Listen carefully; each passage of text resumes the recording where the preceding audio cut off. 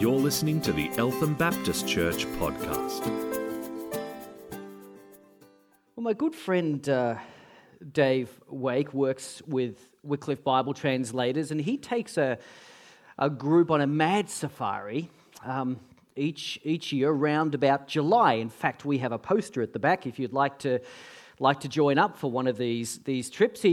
He takes a group of people essentially into Indigenous communities and shows how translators are carefully trying to understand the local dialect and translate scriptures into that dialect and then disciple them in the ways of Jesus. And he takes a group of people to go see these. Now, on one occasion, there was a funeral that many of the elders and others had to attend. And so all of the adults of the village, had to go and attend this particular funeral, leaving the group that Dave was leading in the capable hands of some of the young adults. Well, they wanted to do something special for this group who had come to visit them from the city, and so they decided to go fishing.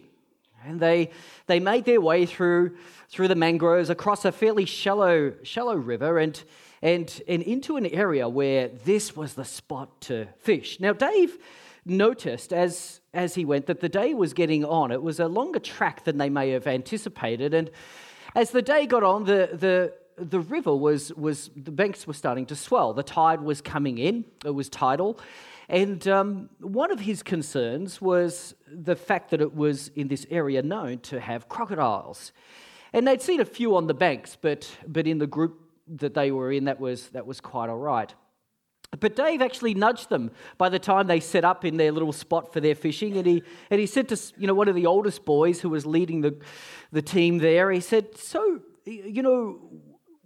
how do we get back across the river, and when's a good time to do that, given, that it's a bit croc infested and so forth?" And the young man just looked up at Dave with the widest eyes and thought, "Now!" They suddenly realized that it was much later in the day than they thought. Right now! And so David, a little alarmed by the alarm, was thinking, right, okay, everybody pack up your fishing gear, we're off. Now, he didn't want to say much to cause any panic, but seeing the alarm on the faces of the locals there, he realized this is a big deal. And sure enough, by the time they got back to where they had to cross the river, it was already waist deep. And he was a little concerned. And so they started to... not the least of which was the daughter of the director of Wycliffe Australia was on his team. Anyway, so he's coming. Let's go across. Oh, but we haven't finished our fish. Don't worry about that. Come across. And to their credit, lovely note about the culture of some of these particular Indigenous tribes. It was these young guys actually who had been leading this trip, who were last to go across the river. They stood in the middle of the river, just young guys, 14, 15 years of age, and made sure that everybody got across the river safely. But essentially it was this. Where we were fishing, amongst those mangroves there, you don't want to stay there. You want to get from there back across the river to safety. You don't want to stay where you were. And so they were getting everybody across the river, and finally when the last person was across safely, they also followed the group off and to safety. But Dave admits that it was one of those in terms of organizing such trips, it was one of those new experiences for him that he also took note of for next time, and it was a great learning experience for the team. Once they were safely on land, they explained a little bit more what the panic was about. But it was a reminder that sometimes in life you can find yourselves in a place where you don't want to be. And it is at those times that a God of love refuses to leave you in bad, unsafe, or unproductive places. The truth is that as the people of God, our call to follow Jesus Christ is dynamic, not static. We are called essentially to be a people on the move. And God is constantly saying to you and to I, the place that you are, you don't want to be. He wants to get us from wherever it is that we are at the moment to somewhere else. Now you might think about that and puzzle over it and say, but aren't there good places or spaces to be with God? Absolutely. But that's not the end of the story.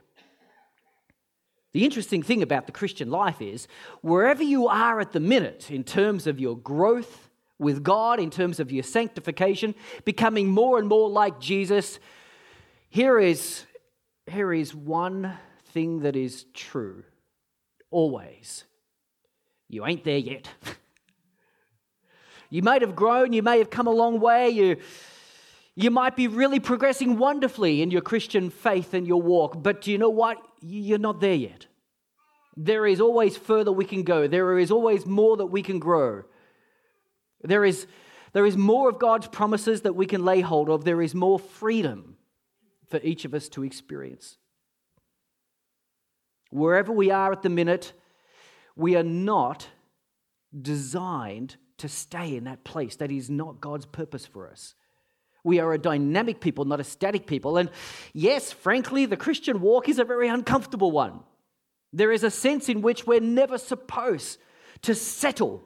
We're never supposed to be comfortable. We are always striving for more of Jesus in our life, to be more like Jesus in our daily walk. It is an uncomfortable calling, but it's true for each and every one of us.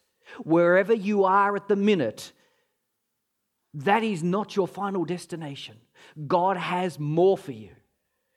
And He's calling you and He's calling me onwards and upwards to experience more of who He is and what He has for us. The Christian walk is a dynamic walk, a dynamic lifestyle, being called to experience more and more of Jesus Christ. We need to move. There are different reasons why, I guess, at times we might feel a little bit stuck, a little bit complacent, a little bit like, but I like it here. Frankly, sometimes there's a little bit of stubbornness there. There can be disappointment with life, disappointment even with the ways of God. There can be anger, there can be bitterness, there can be sin in our lives, there can be all manner of things that might make us think, I don't know if I really want to move on from here. I don't know if I like this walking with God type concept. I'm kind of a bit more comfortable just staying where I am. The people of Israel, on a number of occasions, probably had reason to just settle down, give up this nomadic lifestyle and decide, you know what, here is better. Whenever we move on, it seems like somebody else wants to have a go at us. Warring tribes and so forth.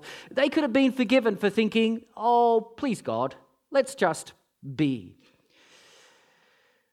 But to be stuck where they were was not to be the people of God.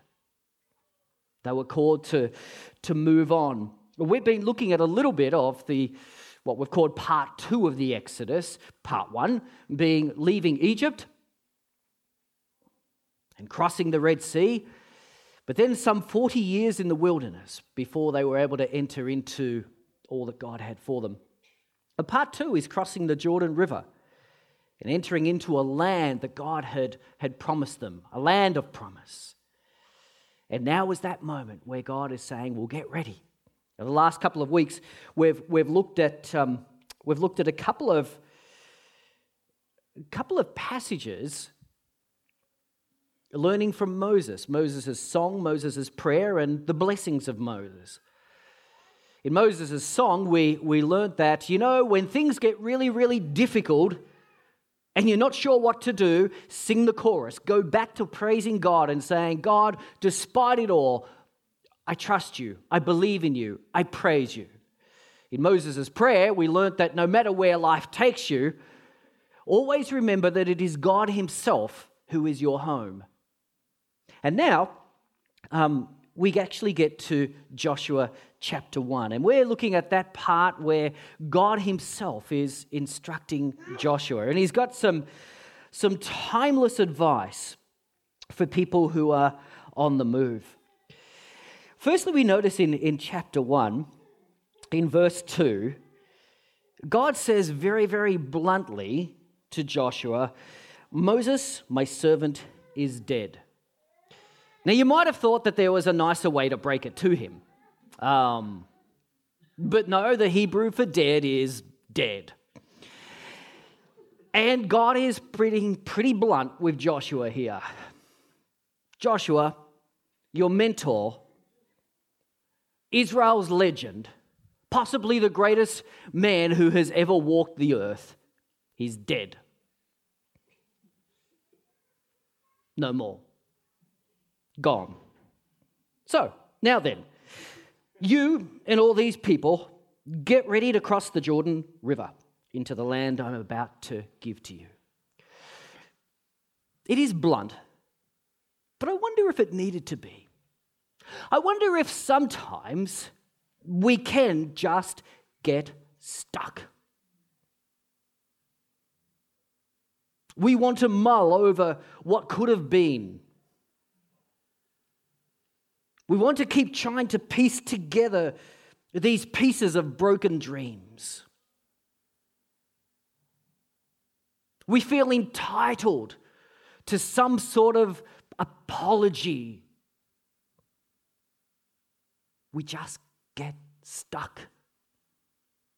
We feel disillusioned. We feel that, I don't know, where others have succeeded, I seem to fail, and I can't break that sin. We get stuck. And God says of that situation, consider it dead. It's dead now. Let's move on. Let's move on. And so he says to Joshua, it's time to move on. There is land to be taken. Here is the promise of something much, much better. That is finished. Let's go. Let's move on. Let's take this land that God has promised. Get ready to cross the Jordan River into the land I'm about to give to them, to the Israelites. I will give you, here's the promise, a wonderful reassurance. I will give you every place where you set your foot, as I promised Moses. Your territory will extend.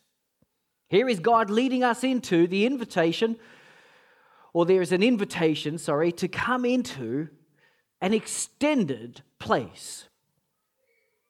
Wherever it is that we get stuck, it is a place where we will not experience the fullness of God. The place that God wants to take us to, it's an expanded, open area in which we can experience more of God. Your territory will extend from the desert to Lebanon, and from the great river, the Euphrates, all the Hittite country, to the Mediterranean Sea in the west. No one will be able to stand against you. What a promise. What a wonderful reassurance, hey? There's land to be taken. And whether that's personal for you, that personally speaking, spiritually speaking, God wants me to progress in my walk with Him. He wants me to take land that I've not yet taken. Whether it's in terms of ministry, God wants to expand your ministry sphere. He wants to lead you into a place where He wants to use you in a far greater way than you have experienced previously. Perhaps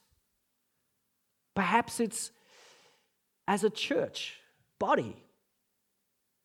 We can apply this to various ministries. We can apply this perhaps even looking ahead to what God wants to do at Eltham Baptist Church. He wants to take us to a place which will be more extensive than where we are at the moment.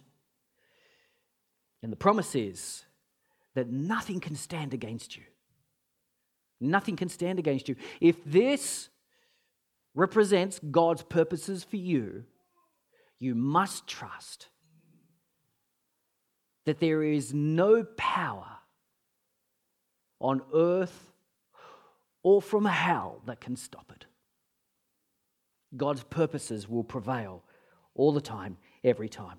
All right, so here's some timeless advice for the people of God. 2 points, really: a command and a promise. A command and a promise. And the first one is this. You've heard these words before. We have to explore them a little bit. But the first one is this: be strong and courageous. In fact, this is so important. It's mentioned 3 times throughout this passage. In verse 3 is the promise: I'll give you every place you set your foot. Verse 4, your territory will extend. Verse 5, no one will be able to stand against you. Wonderful reassurance. And then in verse 6, be strong and courageous, because you will lead these people to inherit the land I swore to their ancestors to give them. Verse 7, be strong now and very courageous. Let's repeat it again. Be careful to obey all the law my servant Moses gave you.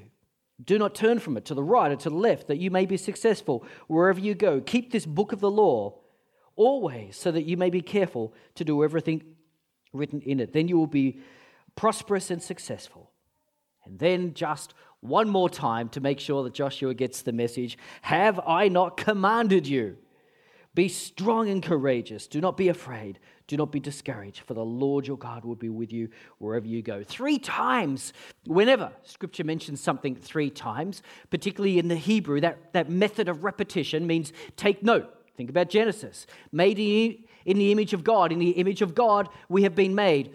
Made in the image of God. 3 times. We're supposed to take notice. Be strong and courageous. Be strong and very courageous. Have I not told you? Be strong and courageous. We're supposed to take notice. Here is a command. Be strong and courageous. Now, it's one of those difficult ones, isn't it? Particularly if you're feeling a little feeble, anxious, or frightened. Somebody just saying, oh, go on, be strong, be courageous. It's kind of like, oh, right, okay, yes. What? How do I do that?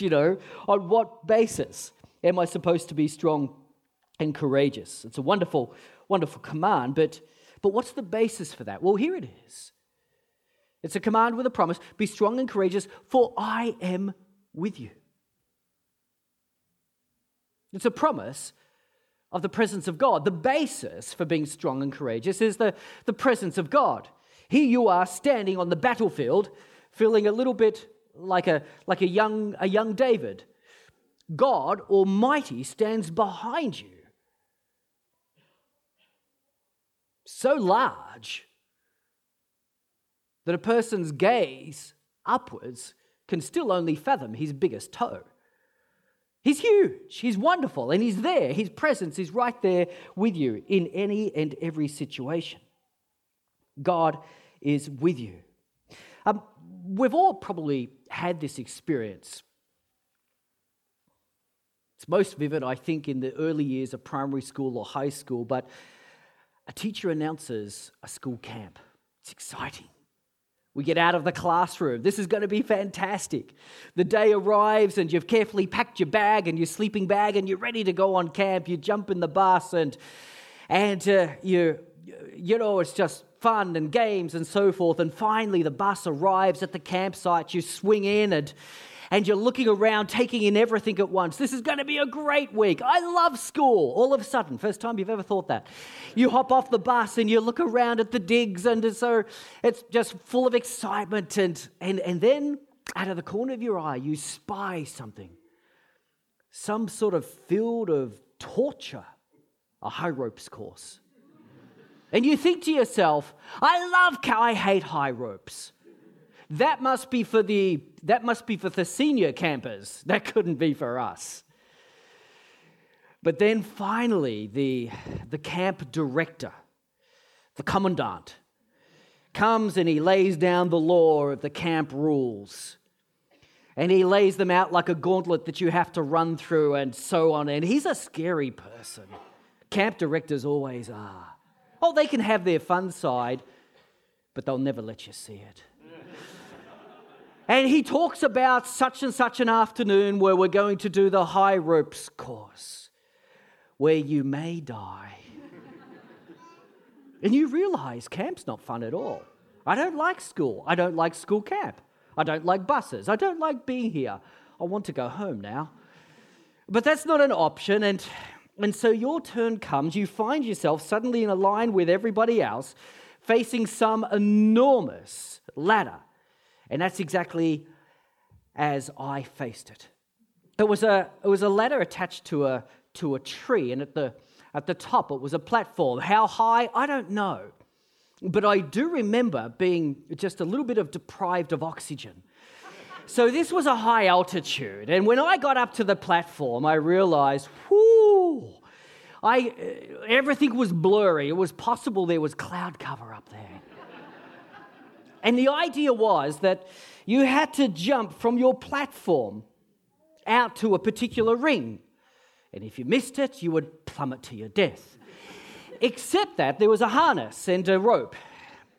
And the camp director, with a bit of a grin on his face for the first and only time, says, it's all right. Not many people actually catch the ring. But if you miss it, I've got this rope. I've got you. You'll just be there hanging suspended, and I will lower you to the ground. And you look at him, and there's something about his meanness that makes you trust him, strangely.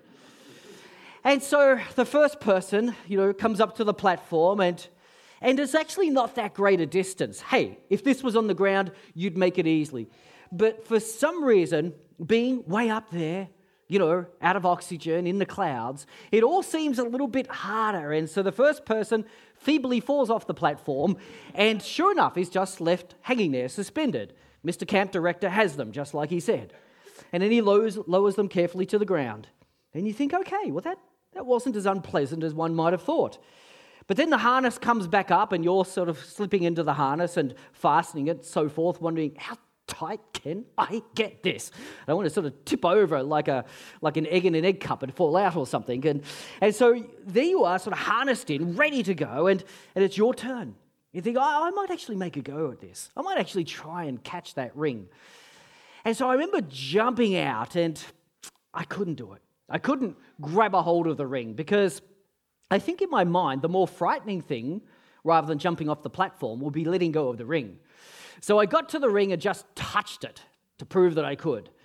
And then all of a sudden, as I dropped just a foot or so, sure enough, the rope caught and I was suspended. Why would I do such a thing? Why would any of us do it? Why do any of us do that? Well, basically, we're going on a promise, aren't we? We just saw how it went for the person in front of us. And it was okay, actually. And the promise is that the same camp director who had them in his grip will also have you in his grip. As it was for them, so it is for you. Well, that's the promise for Joshua. Be strong and courageous, for I am with you. Now here's a little gem hidden away here in verse 5. As I was with Moses, so I will be with you. Imagine what a promise that was for Joshua. As I was with Moses. Young Joshua, to what extent did he personally observe those 10 plagues and the goings on? We don't know, but he would have definitely heard story by story all of that detail. As I was with Moses, so I will be with you. Moses, the legend of Israel at the Red Sea. Do you know why they went via the Red Sea, which had a dead end? Because God had said, well, if I take them up through the Philistine country, they might see the army coming for them, and they're not battle ready yet. They'll turn back and go to Egypt. Therefore, I'll take them another route. So he takes them to the Red Sea, and there they are, trapped. The Egyptian army is coming after them. They had seen the hand of God at work. Not only after the plagues did Pharaoh let them go, but he did the extraordinary. Think about it. By the way, off you go. Yes, I know that you were formerly our slaves, but go on, go, be free, be free. By the way, plunder us.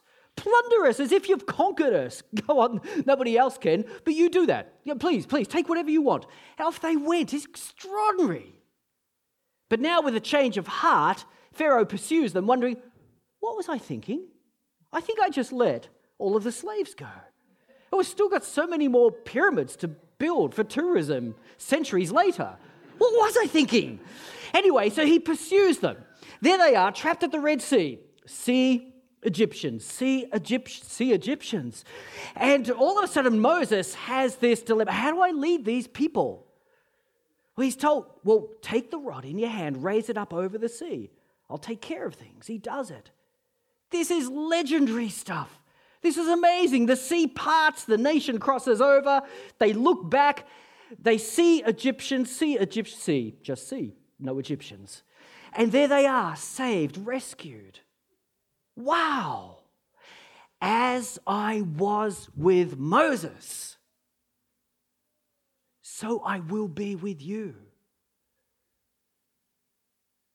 Trying to govern a nation. People coming to Moses with all manner of questions. Moses needs a place to go. He sets up a tent outside the camp. No ordinary tent. When he goes to this tent, the pillar of cloud follows and it stops outside the front of it. The pillar of cloud representing the presence of God. Moses goes into the tent and the pillar of cloud stands outside of it. The presence of God right there with him. This is so astounding that all of the Israelites come out of their own tent and they stand at the door watching. They can't believe it. It's like a stamp of approval on Moses' leadership. And then he would come out of the tent.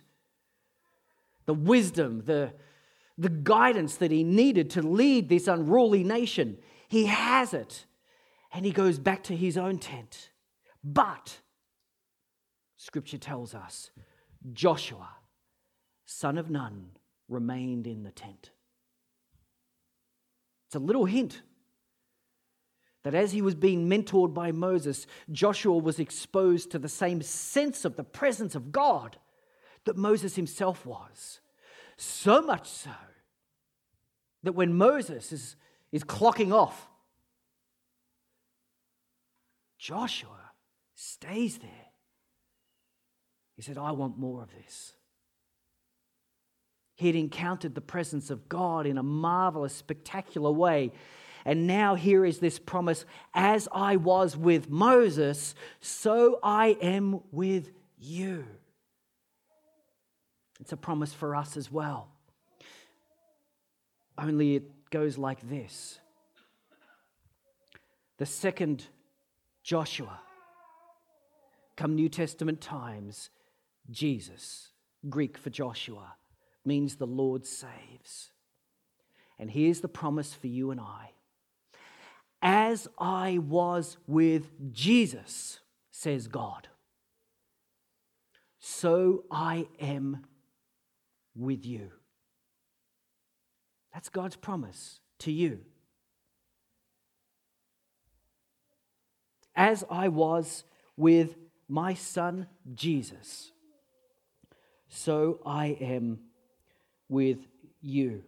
Think of a verse such as John 14:20, where Jesus says, one day you'll realize this, that as I am in the Father and you are in me, so I am in you. The presence of God through the Holy Spirit now dwelling in you. If you only take one thing away from this morning, take away this truth. God says to you, as I was with Jesus,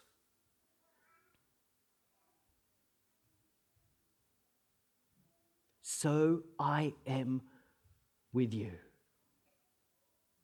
On that basis, be strong and be courageous. Personally speaking, think about that one area of growth in your Christian life that feels impossible. Take a hold of a promise like Ephesians 1:19-20, speaking about the power that is available to all those who believe, the incomparable power that is available to all of us in terms of our sanctification. It is the same power, the very same power that God used to raise Jesus Christ from the dead. As I was with Jesus, so I am with you. In terms of ministry, think about John 20:21. Jesus said, as the Father has sent me, so now I send you. God says, in terms of your ministry calling, as I was with Jesus, so I am with you. Think about it in terms of eternal life. Think about the promise. Romans 8:11. Will not the Spirit of God, who raised Jesus Christ from the death, also give life to your mortal bodies? Absolutely.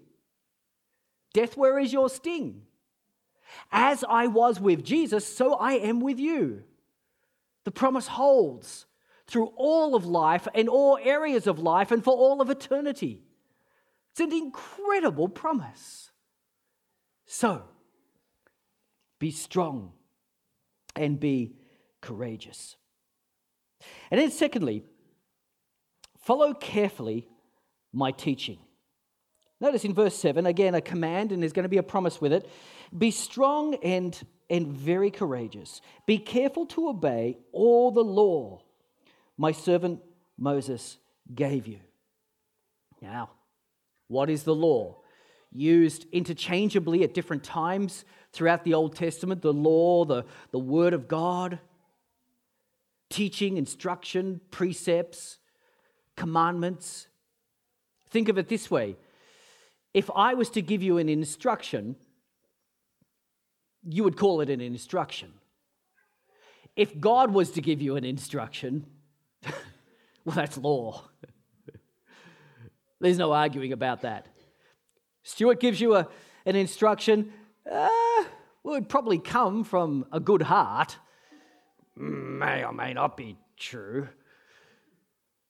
Might be. Give it a grain of salt. If God gives you an instruction, there is no argument. It definitely comes from a good heart, and it will definitely be spot on in every single detail. That's what makes God's teaching or instruction as law. And that carries on, of course, the inspiration of Scripture throughout the New Testament. Peter refers to Paul's letters as being inspired. Paul understands himself that many of his letters are coming directly from the Spirit of God, inspiration. He quotes Luke as being inspired of God, quotes Luke as being this, as the Scripture says. And so the Word of God is, we have it here. Inspired by God, yes, written by human hands, but inspired by God is that body of teaching or instruction that we as God's people have been commanded to put into practice. It's part of discipleship. Go make disciples, Matthew 28, teaching them to obey everything that I have commanded, says Jesus. Quite simply, everything that Jesus commands, therefore, needs to be obeyed. So the command is to follow carefully my teaching.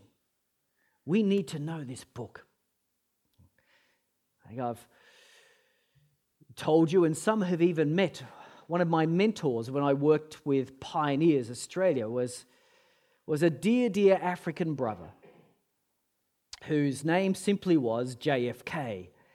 And if you asked him, what's the JFK stand for, you would quickly realize the abbreviation JFK is a very useful one. And it was just a complicated name. But JFK, to add a little bit of, respect to it, because this dear brother was held in very, very high esteem throughout Pioneers, we would actually call him Uncle. It was a very suitable way or fitting way to acknowledge the elder status that he had within the mission Pioneers. He's a wonderful man of God. I remember sitting behind him after a conference one time, and if I think of the different conversations we had and the different things that he taught me over the years, this stands out more than anything else, that he was a man of the word. During a break at the conference, everybody had stood, and JFK also had stood to go and get a cup of coffee and a refreshment, and I was still mulling over something from the conference. I don't remember what, but I do remember as I stood looking down where JFK had been sitting in front of me at his Bible. It was a leather Bible, and not just sort of bonded leather, like from an animal that had been bonded or something, I guess. That must be what it is.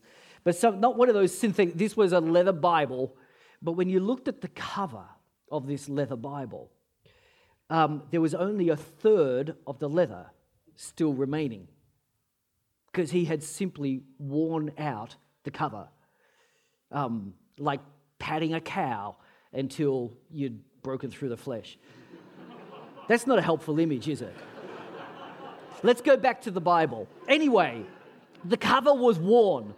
It was worn back, and I tell you, you would not have to see JFK's Bible to know how much he loved the Word of God. He seriously spent hours every day committing Scripture, passage after passage after passage, to memory. Wasn't something that he was proud of and would parade this great body of Scripture that he'd committed to memory. Not at all. In fact, you usually had to have somebody else nudge you and tell you that, do you know JFK has memorized the whole book of such and such? And then he would sort of, be kind of quite, embarrassed about that, and he'd play it down. But the truth was, because he let me into a little bit of his private life, his personal walk with God, he had memorized over half of the Bible. I remember taking many, many years ago in the US a camp where I was the guest speaker and so forth, the guru, and it was with young people who were pretty easily impressed. Had a good audience, not like these days. And you're a good audience. Sorry, this is a hard audience. But I remember on this camp, here I was, guru, youth speaker, and so forth, and everybody just eating up everything that you said. And we broke off into groups, and there was this young guy there. Lovely humility about him. But likewise, when it came to prayer points, how we can pray for one another, I remember him simply saying, I'm really, really struggling getting into the Word of God. And I looked at him with great compassion, well, son, you just need to start small, 10, 15 minutes a day or something. And he said, oh, no, it's not that. I'm already spending an hour a day, but to keep not only remembering all of the Scripture that I've memorized, the book of, but to keep memorizing more Scripture, I need to get up to 2 hours. That was his agonizing prayer request. And I just stared at him thinking, oh boy. I felt so humbled. And I realized, wow, thank you, God, for the reminder. It doesn't matter what others think. Here is a reminder of how important your word is for me. The problem with a hunger strike is that it might start out for a wonderful cause or a wonderful purpose, but after a few days, medically speaking, things happen, including all sorts of physiological but psychological things to you, to the point where you can actually lose your sense of the need of nutrition. You can lose your way in it. You can actually delude yourself and find yourself at a place where you're not hungry at all. It's no longer about the strike. And it can be a very, very dangerous thing. Or whether it's a hunger strike, whether it's a fast, or whether it's I started dieting because I got busy. But we can get to a place where it's been so long since we were immersed in the Word of God that we've forgotten the value of its nutrition. We've forgotten that this is life. We've forgotten that without this, we die, spiritually speaking.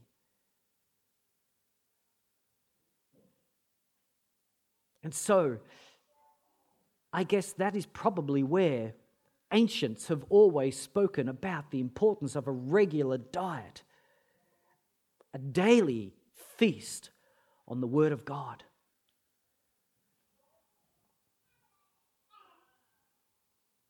And here's the promise that goes along with the command. Follow carefully my teaching. Be careful to obey my instruction. Follow carefully my teaching, and you will find your way. Verse 8 renders it this way. Then you will be prosperous and successful. In Hebrew, the word prosperous literally means to make headway, to advance along the path that you were proceeding along. That's what it means to be prosperous, to make headway, to get where it is that you want to go. You might say it this way: follow carefully my teaching, and you will find your way prosperous and successful. You will make headway, that's the prosperous bit, and it will go well with you. That's the successful bit. The journey will actually go well for you, and you will make headway. That's the prosperous bit. There's the promise. The command, follow my teaching. The promise, and you will make headway, and it will go well with you. Rebecca Manley Pippert, a number of years ago, wrote a little book on lifestyle evangelism called Out of the Salt Shaker. And in it, she said she had been experimenting in her evangelism efforts with people with this very, very simple formula. People who were genuinely seeking God but just weren't sure. They were open. They wanted to know if God was real, but they just weren't really sure. She said, well, try this. Why don't you read through the Gospels and read what Jesus teaches? Now, whether you believe he was God or not, let's put that aside for a moment. Here's the test. We can be a bit scientific about this if you want. Put into practice what Jesus teaches and test it. If it goes well for you, then it was probably right, wasn't it? And if he was right about that, then he was probably right about his claims about himself and that he is who he says he is. Because that level of wisdom, consistently giving and proving to be 100% accurate every time, cannot be coincidence. That could only be God. Nobody is that clever. And she found that as she put that little test out to people, again and again and again, those who were just caught in a little bit of doubting or not knowing or not being able to work it out or not knowing what a step of faith ultimately looked like would find their way. Interesting, huh? If that's true for non-believers, I wonder if that's true for us who believe but sometimes find ourselves a little bit stuck or find ourselves asking the question, oh God, I wish you would just show up in this situation. You ever wish that God would show up in some dramatic or miraculous way? Well, if that's the case, then let me read to you the outworking of this promise from John chapter 14, verse 26.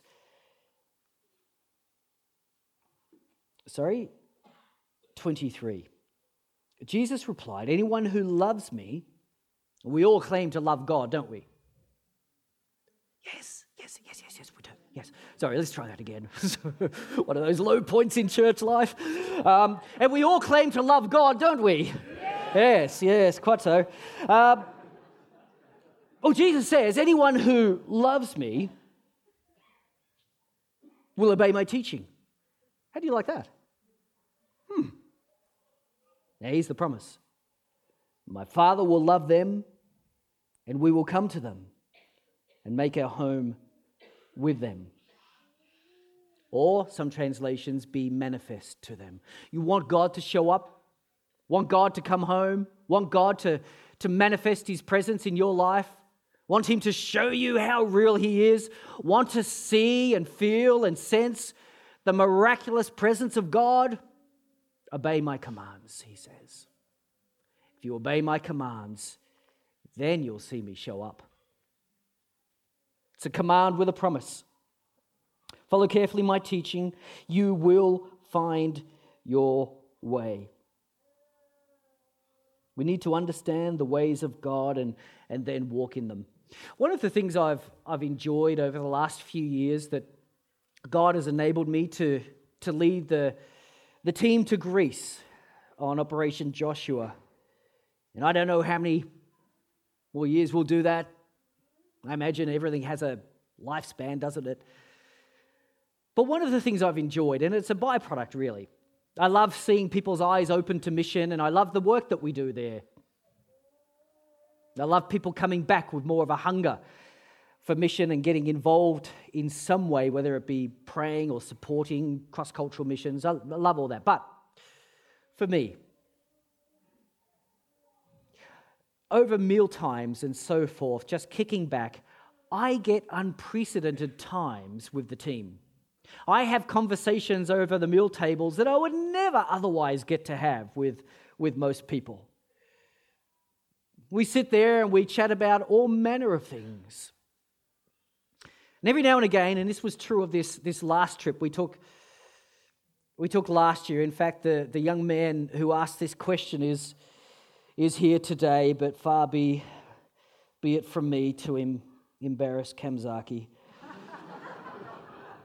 But as we're sitting around the table, this young man, who, as I say, will remain nameless, he asked the elders who were there, do you know, if there was a piece of advice or wisdom that you could give to us young people, what would it be? That's a golden question, and he didn't just ask it once. Just about every time we sat down, he would ask it to others in the group who were just a little bit further on in their journey. And I loved those conversations, old and young, intergenerational. We'd sit around the table. But what a gift. What an opportunity for us who are a little bit further on in the faith to actually chat about God and life and what sort of wisdom would we impart. And I can't remember what I said at the time, but I thought, well, if I just had to impart one piece of wisdom for the Christian life, the Christian walk, I'd be doing well to get past this little passage today. Quite simply, wherever you are in your Christian walk, there's land to be taken. God wants to give you more. He really does. So, be strong and courageous. Because as God was with the Son Jesus, so He is with you. Believe it. And follow carefully all of God's teaching, all of it. You'll find your way, and it will go well for you. It really will. Let me finish with, actually popped up today. Bron and I often, first thing in the morning after her wonderful husband actually has gone and gotten a cup of tea or coffee. That's me. We'll sit with our cup of coffee in bed and we'll read verse of the day. And it popped up today in the message. Proverbs 3, 11 to 12. Let me just read this to you in the message as I'm closing. In fact, let me invite you, close your eyes, just soak this in. Here's a promise from God. Because you might find that this walk with Him and obeying His commands, all of this feels onerous or difficult. So just soak in these words, let Him speak to you. Proverbs 3, 11 to 12. Trust God from the bottom of your heart. Don't try to figure out everything on your own. Listen for God's voice in everything you do, everywhere you go. He's the one who will keep you on track. Don't assume that you know it all. Run to God. Run from evil. Your body will glow with health. Your very bones will vibrate with life. Honor God with everything you own. Give him the first and the best. Your barns will burst. Your wine vats will brim over. But don't, dear friend, resent God's discipline. Don't sulk under his loving correction. It's the child he loves that God corrects. A father's delight is behind all this.